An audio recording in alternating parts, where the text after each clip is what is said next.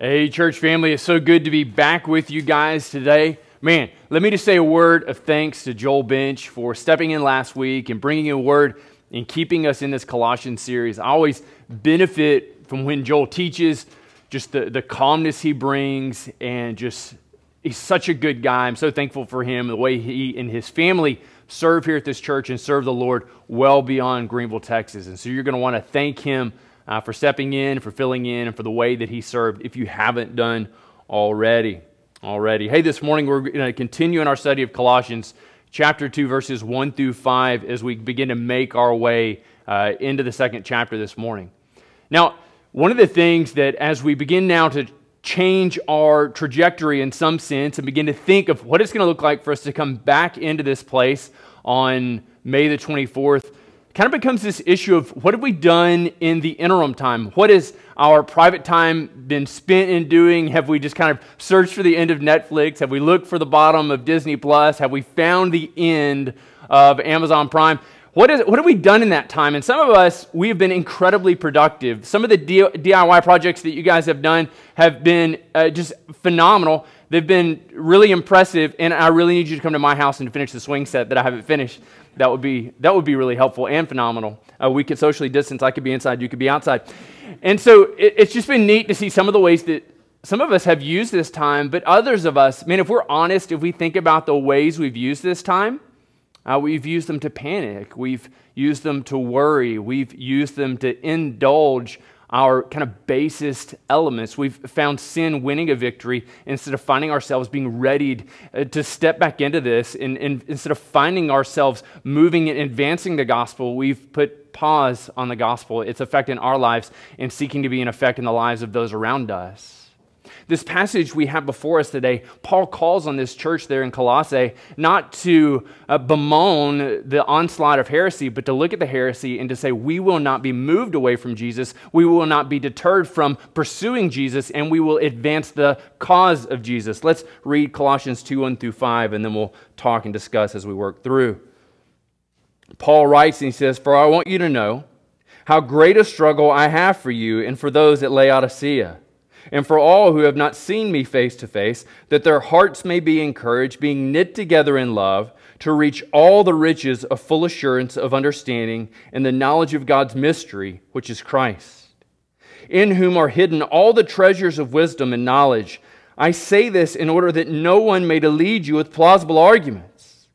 For though I am absent in the body, yet I am with you in spirit, rejoicing to see your good order and the firmness of your faith." Let me pray for us once more as we begin to walk through this. Father, I'm thankful for the sure promise of your word, for its power, for the change it's affected and affecting in us, and for the change you desire for it to bring in the lives of those who have yet to submit to your Son as Savior and Lord. So God, would you help us to focus on your word? Would you give us a spirit of application, a spirit of submissiveness to your word? Would you cause us to delight in you?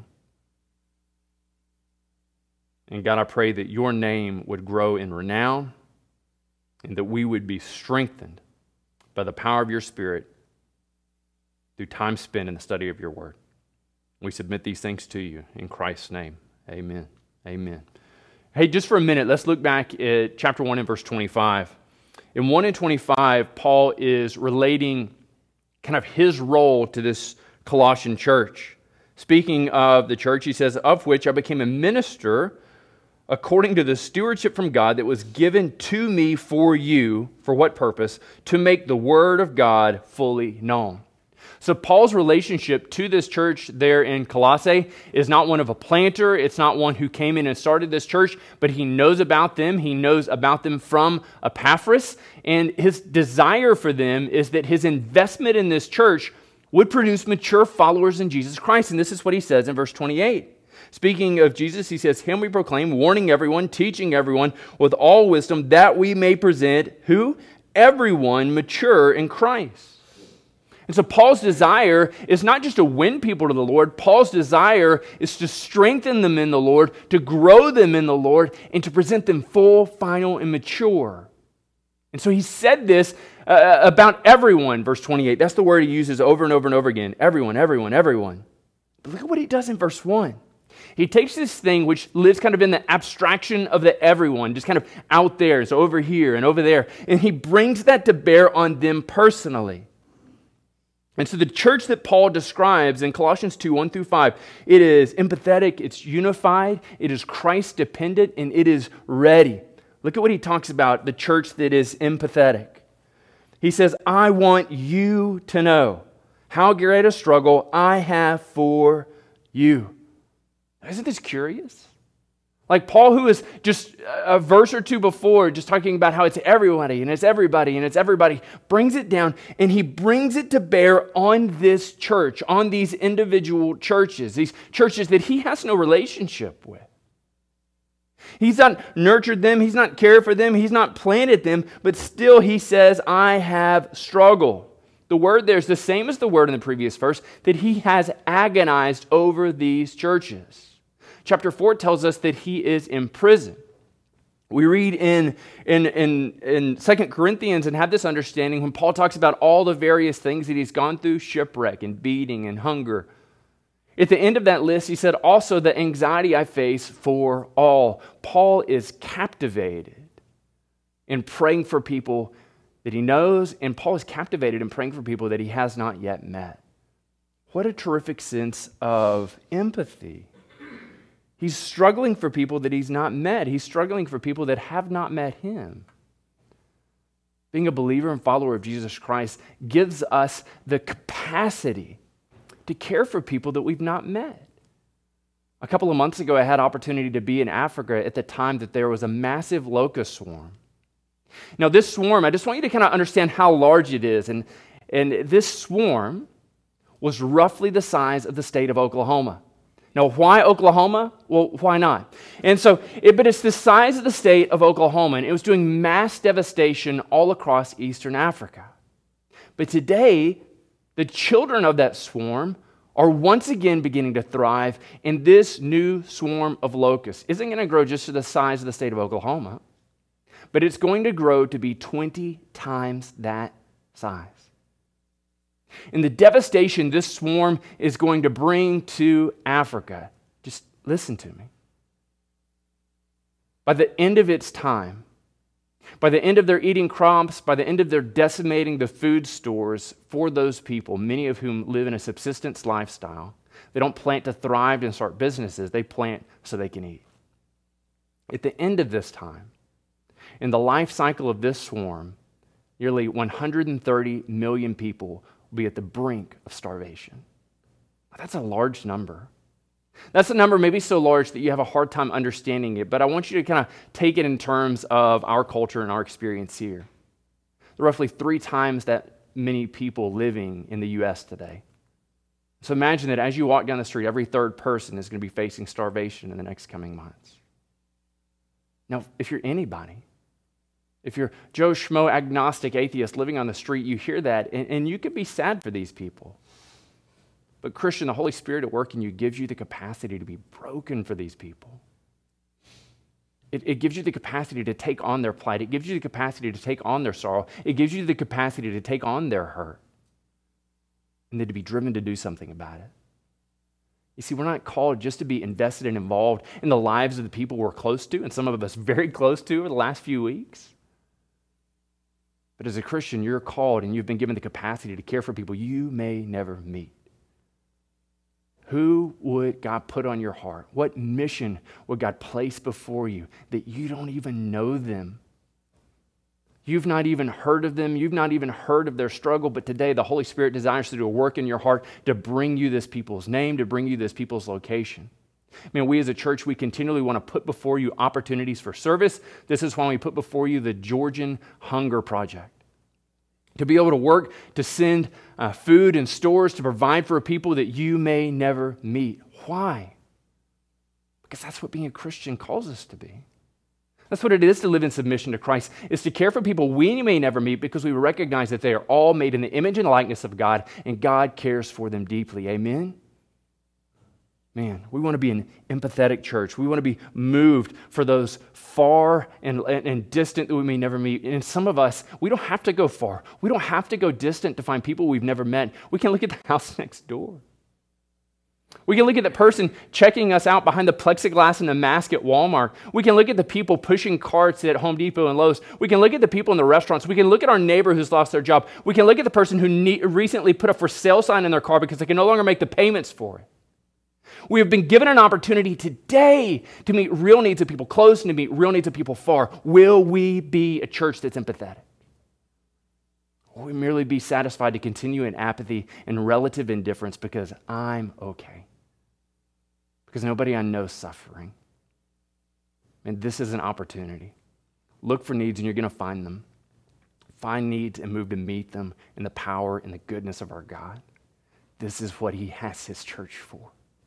To make a difference in this world today.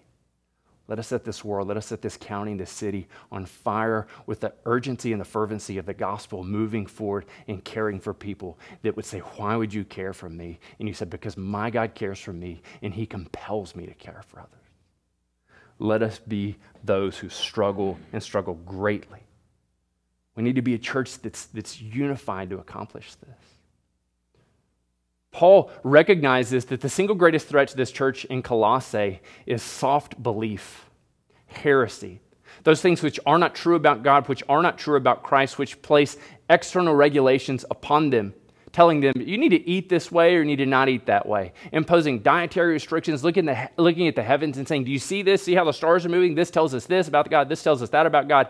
And so putting all of these externals and bringing them to bear and making them requirements of a proper understanding of God. And Paul recognized these things are devastating to this church. And what is the solution he provides? He says it's unity. It's unity. It's not just that one person or two people need to believe the right thing, but you all together. He says, I'm struggling for you that you might believe the right thing, that your hearts may be encouraged. We get this sense of Paul's empathy. We get this sense of his urgency in 2 Corinthians 1:6. He says, if we are afflicted, it is for your comfort and salvation. If we are comforted, it is for your comfort which we experience when you patiently endure the same sufferings that we suffer. We need to be unified. Our empathy needs to be such as that we're engaged in this same pursuit together. And it's so that they might be strengthened, so that this church, this group of people together, that they might come together to seek to be impactful together. It's so incredibly important. Now, how are they going to be strengthened? How are they going to be encouraged? Look at what he says. He says you're going to get there by being knit together in love. Being knit together in love. Other translations and other ways of understanding this are taking two objects and infusing them, bringing them together, kind of welding them together. And he says, love is what accomplishes this. And how have we received love? We have received love through the death, burial, and resurrection of Jesus. God has loved us through Jesus. He has brought us and made us one church, one body. Christ is the head. And in this, we are being knit together in love. Now, here's the great thing, right? This isn't a set of rules and regulations whereby they say, all right, well, I need to be at church at this time. I need to be in my pew at this time. I need to say these things. I'm 5 minutes late. I guess I'll just go home because it's impossible for me to be knit together in love because I haven't abided by these set things. It's this decidedly passive idea and understanding that if you will submit yourself to God, if you'll allow His Holy Spirit to be at work in your heart, you will be knit together in love with other Christians. And if you'll do that, then we'll be strengthened. Some of us might find ourselves in this time, in any time really, seeking to advocate and seeking to be a proponent of our own ideology, of our own particular thing. But what we see for the church to move forward well requires the unification of the church. It requires us to take this idea from Philippians chapter 2 to look not only to our own interests, but to the interests of others, considering them much more significant than ourselves. Amen? I can just tell you this is so incredibly easy as long as you agree.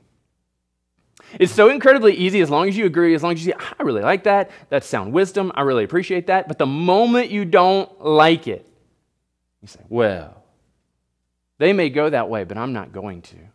Man, there are reasons and opportunities for us to rebel. If you hear heresy, absolutely push back against that. But if your disagreement merely stems from a preference, then that's not you advocating your own autonomy. That's you actively working against unity. This is what he says here. If we're going to be empathetic and be active and be involved and be powerful in our community, then we need to submit ourselves to God, who is uniting us. And he's doing it in love. To what degree, to what end is he doing this? He says, it is to reach all the riches of the full assurance of understanding and the knowledge of God's mystery, which is Christ Jesus. We need to be Christ dependent.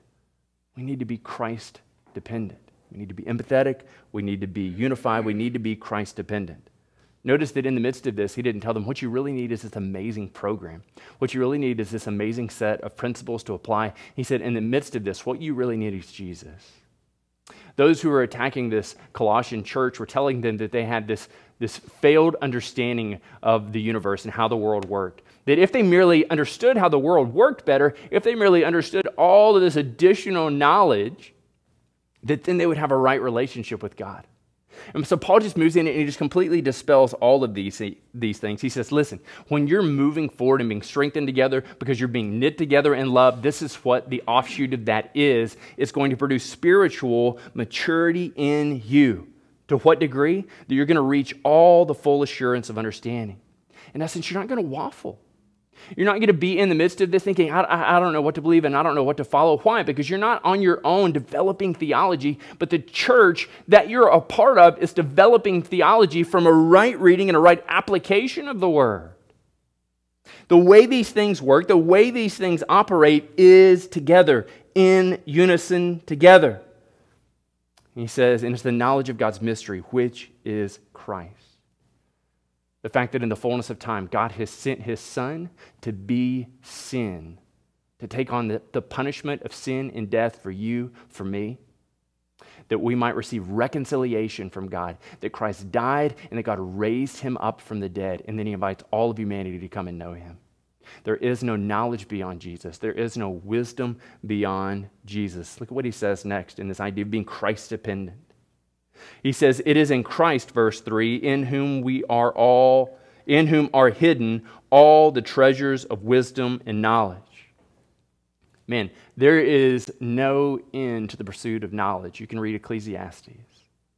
There's no end to the pursuit, in some sense, of wisdom. The number of searches over the internet over the last few weeks of trying to understand epidemiology, to trying to understand any number of things. Germ theory. There's no end to the pursuit of these things as we've sought to be well informed. But look at what Paul tells us here. He says we need to be sure fundamentally that we recognize that in Christ are all the treasures of wisdom and knowledge. We will never get to a point, we'll never be at a place where we are outside of Christ's control, his provision. Do you remember back to Colossians 1:15 through 20? He is preeminent. He is before all things. In him, all things cohere. This is what Paul's offering a defense of here. But he says this curious thing in verse 3. Speaking of Jesus, he says, in whom are hidden all the treasures of wisdom and knowledge. Now, Jesus, in the midst of Matthew chapter 13, begins to take up this same idea or this same concept of a treasure being hidden. And he gives us the intensity that we should devote to a pursuit of Christ. In Matthew 13 and verse 44, he says, the kingdom of heaven is like treasure hidden in a field, which a man found and covered up. Then in his joy, he goes and sells all that he has, and he buys that field. So we get the sense that this guy's just kind of walking along. He's minding his own business. He's whistling a song. No telling, I would definitely be whistling. And so he's in the midst of this, and he just kind of trips. He stubs his toe, he trips, he falls, he turns back around. He's looking for a tree root, and he doesn't see one. He sees something sticking up out of the ground, so he begins to kind of dig around it, excavate, and he opens it up, and lo and behold, it's full of treasure. So he's overwhelmed at the idea of treasure, but he also recognizes that some other hapless nitwit may come along and stub their toe and find the treasure. And so he's taking dirt and he's kind of mounting it back on top of it. He goes and he says, everything I have, everything that is liquid, I'm going to sell so I can buy this field. Why? Because in that field was true treasure. Jesus said, this is what the kingdom of heaven is like. When we find Jesus, okay? When we find Jesus, we haven't found something to add to our lives. We haven't found some method of life enhancement. When we find Jesus, we found it all. Everything in our life pales in comparison to his supremacy and his worth. Everything in life, every dictate, every dream, every hope, every aspiration fails at the foot of the cross and in our submission to him. This is what our God calls us to. He calls us to be faithful followers of a flawless Savior. This is what he calls us to. That you would look at all the various things that you've said in your heart, all the things you've hoped for, all the things you're desperate for. For some of us, it's returning to work. For others of us, it's our kids going back to school in the fall, not in our homeschool. All of these things fail in the pursuit of following Jesus. What are you tempted to set your hope on? What are you tempted to set your treasure on? What is the thing you're willing to sacrifice for right now?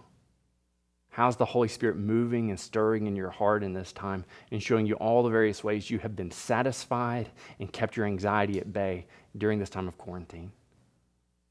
For some of us, it's the mindless pursuit of busyness.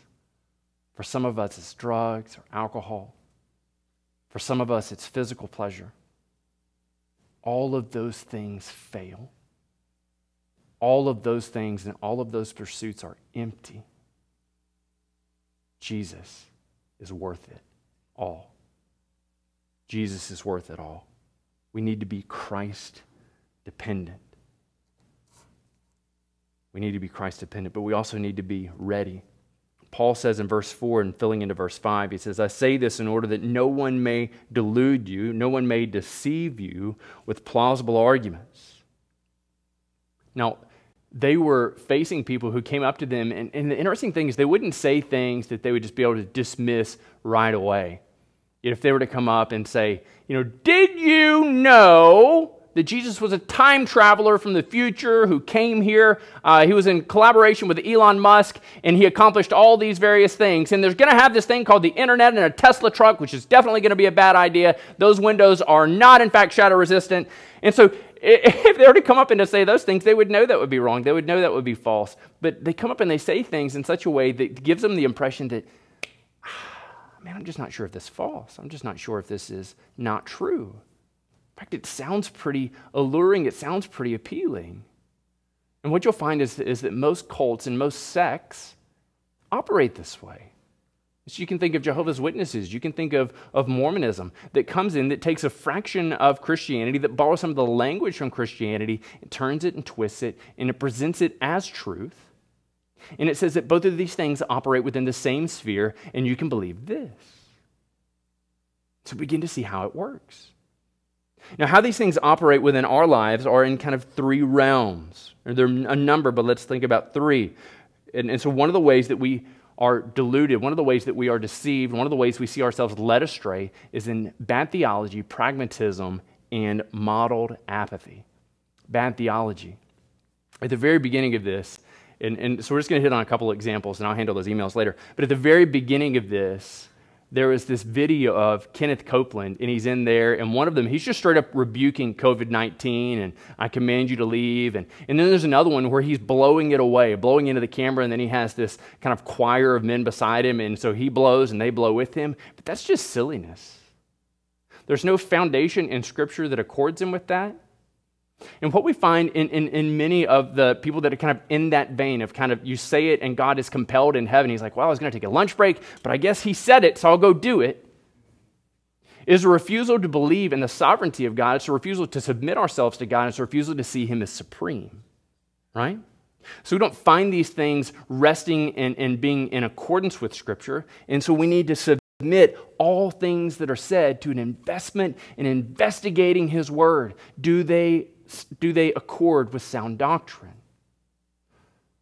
Now, some of us, we haven't thought of the word doctrine in a long time, and theology sounds like a terrifying word, and we find ourselves being deluded by the issue of pragmatism. So the overriding question that we ask and that we live our lives by of, tell me this, does it work? Does it work? Because listen, if it works, I'm willing to try it for a time. And so we live our lives this way. And so we're not basing our decisions and we're not moving forward in decisions for our church and for our family and our relationship with the Lord of, is it true and is it in Scripture? But we're living our lives in the much easier lens of, does it work and is it personally fulfilling to me? Both bad theology and pragmatism will lead you down a path that leads you away from the gospel of Jesus Christ. But so will this last one, the idea of modeled apathy. Some of the things that lead people away from the gospel and centrality to the gospel and submission to Jesus is the ways that you and I, or some of us, model our relationship with Jesus. We are modeling apathy. Over and again, we hear parents that when their kids go off to college and their children abandon the gospel and they're just broken. But some of us as parents, if we are honest, what we have demonstrated to our children for years is that faith is great for you. We're going to take you to Awana. Faith is great for you. We're going to put you in a Christian school. Faith is great for you. We're going to homeschool you. Faith is great for you. We're going to encourage you to read your Bible. But faith is something I'm past. Faith isn't all that valuable. We're not going to attend church when it's an inconvenience. Faith isn't all that important. We're not going to attend church when there's a vacation. Faith isn't all that important. We're not going to attend it if they're going to have it early in the morning. Faith isn't all that important. We're not going to watch it if it interferes with something else. Your children recognize what are priorities in your life by what you give time to, by what you dedicate yourselves to. Some of us are finding that what we've dedicated ourselves to, our kids are following in that pursuit of what we've done, not what we've told them to do. So we see in this is we have unwittingly led our own children astray. We have led our neighbors astray. We have led our friends astray because we have not ourselves been dedicated to follow Jesus. He says, I say this so that no one may delude you with plausible arguments. And he offers this encouragement, verse 5, to the church that's ready.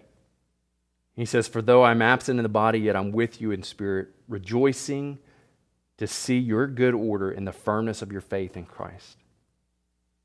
Paul looks at this church that is facing all kinds of difficulty, that is facing this real onslaught of heresy. And the text gives us the idea that he's rejoicing in the midst of seeing. So he's not just looking at a Polaroid, he's investing himself, investigating how they're doing, and he is excited for them. Why? Because they are decidedly Christ-dependent and ready. And they're ready for the onslaught. They're ready to be active for the advancement of the gospel. They're ready for the propagation of the gospel. They are ready to stand for Christ. As we look to coming back on May the 24th, we have an opportunity to come back, to rest and relax, or we have an opportunity to be ready. We have an opportunity to be ready to allow this not to be a setback, but to be a reset. We have an opportunity not to be discouraged by the way we spent this time, but to double down and say, I'm not going to spend the rest of my life this way. I have learned my lesson in this time, but now I'm going to be ready for the expansion of the gospel, ready to be used by Jesus. If Paul were to show up at Ridgecrest, would he see that we are standing in good order in the firmness of our faith in Christ? Notice where their faith is. Their faith isn't in their trailing list of accomplishments, but their faith rests in Jesus, the same Jesus who's knitting them together in love and is strengthening them as they are corporately knit together in love. And church, I am excited to see y'all again, to be together again. But the picture of the church here is amazing. Paul gives us this phenomenal picture of a church that is empathetic, a church that is unified, a church that is Christ-dependent, and a church that is ready. Think of what we could do. Think of what he could do through us here and everywhere. Will we be ready? Will you be ready? Let me pray for us. God, I'm thankful for your son Jesus, for the life that we have in him, for the forgiveness of sins that we enjoy in him. And God, I pray that we would put our faith and confidence in your son Jesus. God, I pray for those who have not yet surrendered to the gospel. Father, that today would be the day that they reach out and have a conversation, that they send us a message or an email, and they begin to have a conversation with somebody about what it looks like to follow Jesus, your son whom you sent to be the atoning sacrifice for our sins. That in our sins we were separated and far from the Lord, but that you brought us near in the person of Jesus. We can be forgiven, we can be restored, we can have salvation in his name. God, help us as a church to be ready. Help us as a church to follow you. We submit these things to you in your son's name. Amen.